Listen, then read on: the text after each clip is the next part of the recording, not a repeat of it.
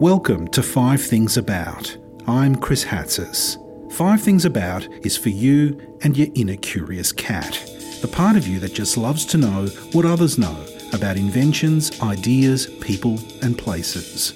You've heard the proverb, curiosity killed the cat.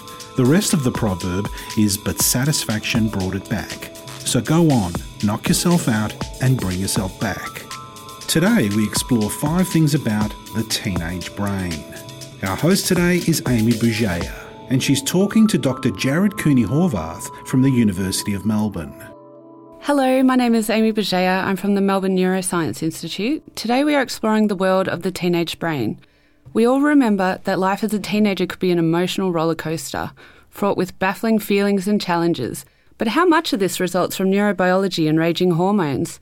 Researchers now know that brain development in adolescence continues to change well into their early 20s. The main change is that as adolescence progresses, unused connections in the thinking and processing part of the teen's brain are pruned away. At the same time, other networks are strengthened. This is the brain's way of becoming more efficient. We are joined by Dr. Jared Cooney-Horvath from the Melbourne Graduate School of Education. Jared is an expert in the field of educational neuroscience with a focus on translating neuroscientific principles to enhance teaching and learning practices within the classroom. Welcome, Jared. Thanks for having me here. Jared, you're a cognitive neuroscientist working in the field of education. Can you tell us a little about your research into the brain? Yeah, I actually started with kind of the medical side of stuff when I got into the brain. So way back in the day, I was a teacher. The brain stuff became sexy, so I thought, okay, I'm going to go learn that with the idea that I'll bring it back to teachers at some point and say, here's how we can use it. So for a long time, I kind of did medical brain research with stimulation, thinking totally macabrely that we could maybe stimulate kids' brains someday. That's what you do when you're young. You think, yeah, I'm just going to zap kids' brains and they'll be smarter. But over time, I've since progressed now into translating, so living in that world between neuroscience, psychology, and ed, and working a lot with schools again to say, okay, we know here's how the brain works. We know how this is manifested in behavior. So here's how we might be able to apply this to improve learning in our classrooms. And what sort of teen were you growing up? I was alternately nerdy. See, I think I was kind of that nerd who did a lot of reading, a lot of music listening of classical, more so than rock. And then when I hit about junior year was when I was first introduced to beer. And that's when I became cool. So I was a nerd until that point. Then I became kind of hard to handle for a bit. We've all bridged that.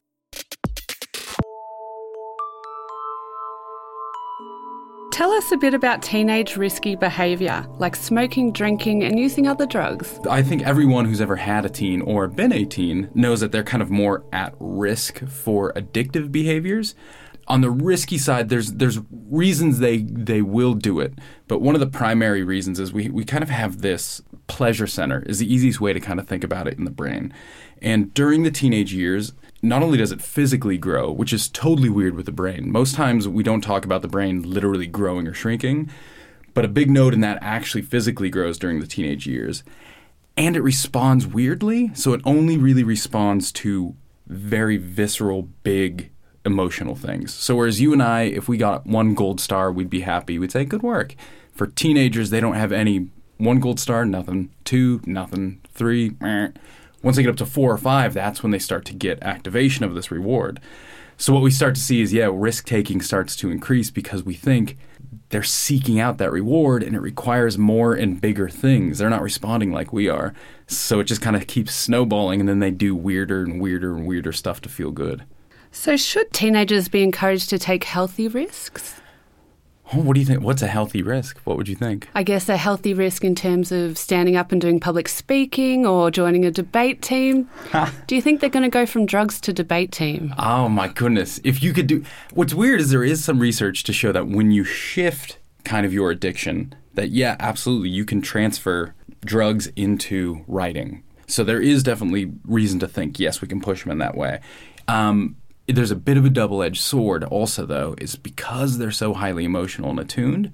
Let's say we push them into public speaking and they have a couple of bad experiences with it. What we could do is actually flip it so now they just totally avoid it. For the rest of their life, they think that is evil, that is bad, don't do it.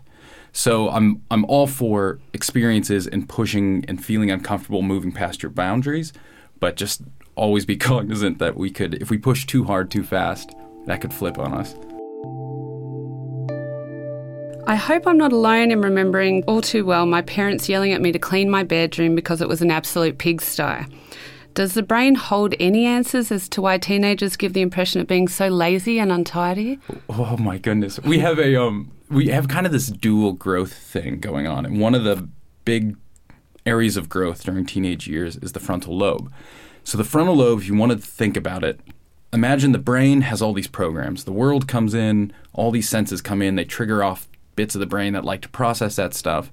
What the frontal lobe does is shut down a lot of those programs. It's a massive inhibitor. For a long time, we thought it kind of organized them, but really all it's doing is saying, nope, nope, nope, nope, and whatever's left on, that's kind of experience.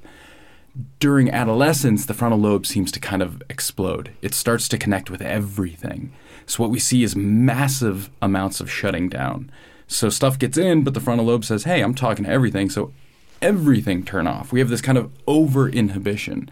And that typically then manifests as being lazy, as not cleaning your room, as not doing anything. So this is kind of, combine that now with what we were talking about with risk-taking and the reward network, and you get this kind of alternate boredom, ennui, I'm not going to do anything because I'm over-inhibited, combined with high, massive risk-taking because, my goodness, big things do feel good.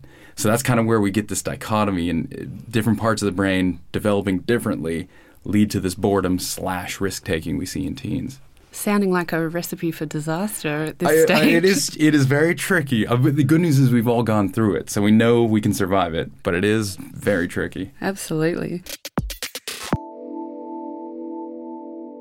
So teenagers are known to be moody. Why do teens seem to feel the frustration of no phones at the dinner table, or the pain of a heartbreak, or outrage at the man so strongly? Oh, the man. We're the man. So go back to that kind of reward thing. We have this heightened lessened sensitivity requiring heightened stimulus to actually even feel anything. And at the same time, we have this emotional core of our brain kind of controlled by what we call the amygdala, which is getting those heavy inhibition signals from the frontal lobe. So it's just constantly being turned off. So because of those two things, what we see is the children, the students themselves, increasing their own emotions just so that they can feel them. And so this manifests as if you and I measured our emotions throughout the day, we'd be kind of up, kind of down, but for the most part kind of flat. We're just hovering around middle. Whereas kids, they go real high, then real low, then real high, then real low. They don't really have a middle. So this, of course, and it's because of the wiring, it's because they really can't feel much of anything unless they exacerbate it and make it big. So this is why it manifests as these massive love affairs into, you've ruined my life for the smallest thing, into, oh, you're the best parent in the history of the world. Who knows? They keep us guessing. So what tips would you have for parents and adults when arguing with teenagers? Very simple tip. A lot of people say, why do teenagers argue? That's not the question. The question is, why do adults argue back? Teens and adults, they fight differently. We use cognitive processes to fight. Now, we'll have fights with our spouses that become emotional, and we know when we've crossed that line where it's like, this is just going bad. Teens live in that world. So we come in trying to cognitively argue points and try and get them to understand stuff. They're coming at us from that purely emotional, no thinking involved during that argument stage. So we're literally not using the same rules. And I think with our experience, it's our job to, rather than their job to try and not fight with us, it's our job to say, you know what, I'm just not going to engage with that. Have a good time, though. Great advice. Now for the perennial question, why do teenagers go to bed so late, and why is it so impossible to get them up in the morning? There's a really weird thing we found. So everyone has their circadian rhythm. It's this 24-hour kind of cycle where you're awake and then chemicals start to shift and drop, and now you get sleepy as kind of melatonin increases, and it's pretty common. We all kind of follow the sun. That's what's triggering our responses. For whatever reason, in the teenage years, and this is animals, mammals across the board, and it's like even in birds and stuff too, during adolescence, take that whole cycle and just start pushing it forward a couple hours. So whereas you and I will get tired at 10, they don't even start getting to that stage till midnight. And whereas you and I start to wake up at 6, 7, they don't even get there till 9. And no one knows why it happens. The only prevailing theory is if they stay up later at night during teenage years, it gives them more time to reproduce, to procreate, which just sounds like fun storytelling to me. But we see this time and again. During the teenage years, the entire sleep rhythm just shifts, which raises an interesting point. We start school very early when we know biologically they're still essentially asleep when we're starting school. So do we, and people have tried it, do we shift school time to match their circadian rhythm? Or do we acknowledge that most teachers who work at schools are adults and we match it to theirs, where it is now, starting early, ending early so we can get home and go to sleep? So we have this kind of disconnect between school hours and actual teenage circadian rhythm hours. Jared, could you please tell us the difference in between teenage male and female brains? That is a huge question. Here's the rub. Ask some people and they say there isn't one. The only difference is in the way they manifest their behaviors from it. But ask other people and they'll say there absolutely is a difference. Without putting my foot in it and trying to walk the line so I don't make too many researchers angry, one big difference is timing. So even if the developmental stuff is the same, it appears that men and women go through it differentially. Women seem to start slightly earlier, and men seem to start slightly later, and then the output points can be any way. And at the same time, now take away the brain and just go into the behavior. The manifestations of these changes tend to be more risk-taking, loud, controlling, dominant behavior in men, and typically seem to be more controlled, thoughtful, cognitive behaviors in women. Whereas men, if teenagers get into a spat as guys, their natural instinct is to try and expand your chest, let's go at it. Whereas women start to think more cognitively and say, okay, how can I manipulate a situation through words, through thoughts, through deeds, rather than through control? And those behaviors then start to shift the brains differentially as well. So that's why as adults, we kind of have different ways of thinking about things. And it's driven by how we choose to respond to the changes during teenage years. And then those choices in behaviors push the brain down a certain path. Now, again, it's all a spectrum. There are going to be some males who are totally not like that, and they're kind of more closer to the females more closer to the males. So it's not a one or the other. There's a broad swath of everything. But for the most part, that's kind of where we sit on the guy-girl thing at this point. So, Jared, what strategies could teachers take away from your advice about arguing into the classroom when dealing with teenagers? Absolutely. The best, it's going to stay for teachers and parents, don't argue. But I think one of the good things we can do as teachers is bring them into the fray early on. So there are some students who, following trauma or high home stress, will always be difficult to break through. But for the most part, you're going to have windows of opportunity. And usually towards the beginning of the year, that's when they're good. So the best thing you can do is, as a class, bring them in, say, okay, we're going to set up our set of standards. Here's our behaviors. If we do X, we're also going to set up our consequences. So if you push a kid, here's what's going to be your consequence. Together, you agree on those, all as a class. And the idea is then you become highly consistent with that.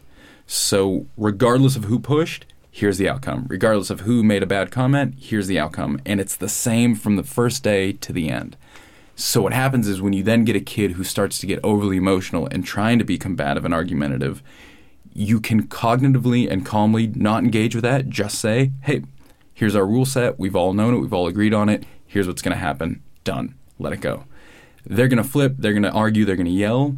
But over time, they're going to decouple that kind of punishment or consequence from you. They're not going to view it as, you're just mean to me, you're angry at me. They're going to recognize when they calm down that, yep, we all agreed on that. So the more you can kind of upfront set rules and consequences, bring them into the fray, and then remain consistent with those throughout the years. Come hell or high water, you're going to have reasons to go one way or the other. Don't do it.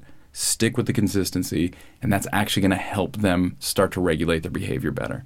I like the sense of community that comes out of that structure as well, that the students would support each other in ensuring good behaviour. And I think that's good, too, with families as well. I think a lot of the time we tend to think there's adults and then there's kids. And as an adult, it's my job to kind of control this situation and they'll just learn. The more we can incorporate them, bring them into it, the more agency they feel, the more they start to actually control the network quicker. They don't push back as hard. They don't fight as hard because they're now part of that game. And they realize that fighting and pushing back is only going to hurt them as well. So the more we can kind of say, all right, we're different, but we're playing the same game, so let's do this together. Kind of the better this and easier we can make all of this. So Jared, why do some adults sometimes forget what it's like to be a teenager? You tend to see this a lot where we'll talk about teens and say, oh, you're just acting crazy without realizing, 20 years ago I was doing that too. And believe it or not, this is a big brain question. So this isn't just merely, we forgot.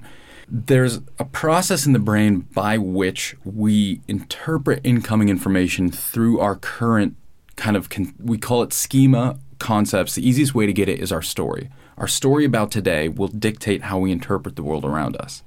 At the same time, our story that we have today changes the way we remember the past. So every time we bring up a memory, we don't bring it up accurately. We bring it up through our current lens, through our current understanding. And this physically changes the memories. I mean, this is where we get false memories in court. This is where you have people saying, my brother and I, he swears he was lost in the mall when he was 8, and I swear that was me. We don't know who it was because our memories change with our current stories. So reach adulthood now, when we think back to being teenagers, we don't accurately remember what we felt, what we did. We reinterpret it through how we understand teenagers now. So we kind of think we must have been calmer, we must have been cooler, or if we did act a fool, we either knew what we were doing or it wasn't really that bad. We've totally rewritten our memory of it. So now when we see teens, it's really difficult with our new stories to look back and say, yep, 100% empathy, I get it, I've been there. Largely because we're not there anymore, so we don't really have the perfect memories of actually being there. So we see kids and we just think, well, why can't you think like me? And it's going to keep happening. When I'm 80, I'll look back to today and I'll remember it through the lens of me as an 80-year-old. It will be totally different than how it's actually transpiring. And that's one of the tricks of the system is we're constantly changing our past to match our present. That makes total sense. I've buried many memories. It's kind of scary when you think about it too, but it's how the system works. So is there anything that we haven't asked you yet that you'd want to touch on about the teenage brain? It's growing, it's developing, it's weird, but it's important to remember that it's different for everyone. It manifests different for everyone. As a teenager, what were you like? Pretty naughty. So we've got some of us who are naughty, and then you'll have some people say, well, when I was a teenager, I was totally fine. Mm. And some parents say, no, my kids are great. It's going to be different for everyone. So these are just kind of general principles and themes. But if we do just kind of acknowledge that, yep, they're going through some neurological changes which are going to manifest behaviorally. And although it seems weird, the entire point is to help them get control of this system. So it's all chaos, it's all wild, but the end point is so important. And there's personality, adulthood. We're forming the connections whereby they can run their own ship. And so as crazy as it is, it's so important. So the more we can kind of acknowledge it, recognize it, support it as it's happening as opposed to fight against it, I think the easier we might be able to make it. Well, however easy you can actually make teenagers, I guess. Thank you, Jared. Your research worries. Sounds absolutely fascinating. It is very fun. Thanks for having me. So that's 5 things about the teenage brain. Or possibly 6 things. We're good with words, not with counting. Thanks to Amy Bergea and Dr. Jared Cooney-Horvath. This podcast was made possible by the University of Melbourne. This episode was recorded on the 21st of June 2017. Audio engineering by Gavin Neighbour. Production by Arch Cuthbertson and Andy Horvath. The 5 Things About podcast is a University of Melbourne training program created by Dr. Andy Horvath. Still curious? Nip on over to our other podcasts, Up Close and Eavesdrop on Experts, for a different flavour of satisfaction. I'm Chris Hatzis. Join us again next time for another 5 Things About.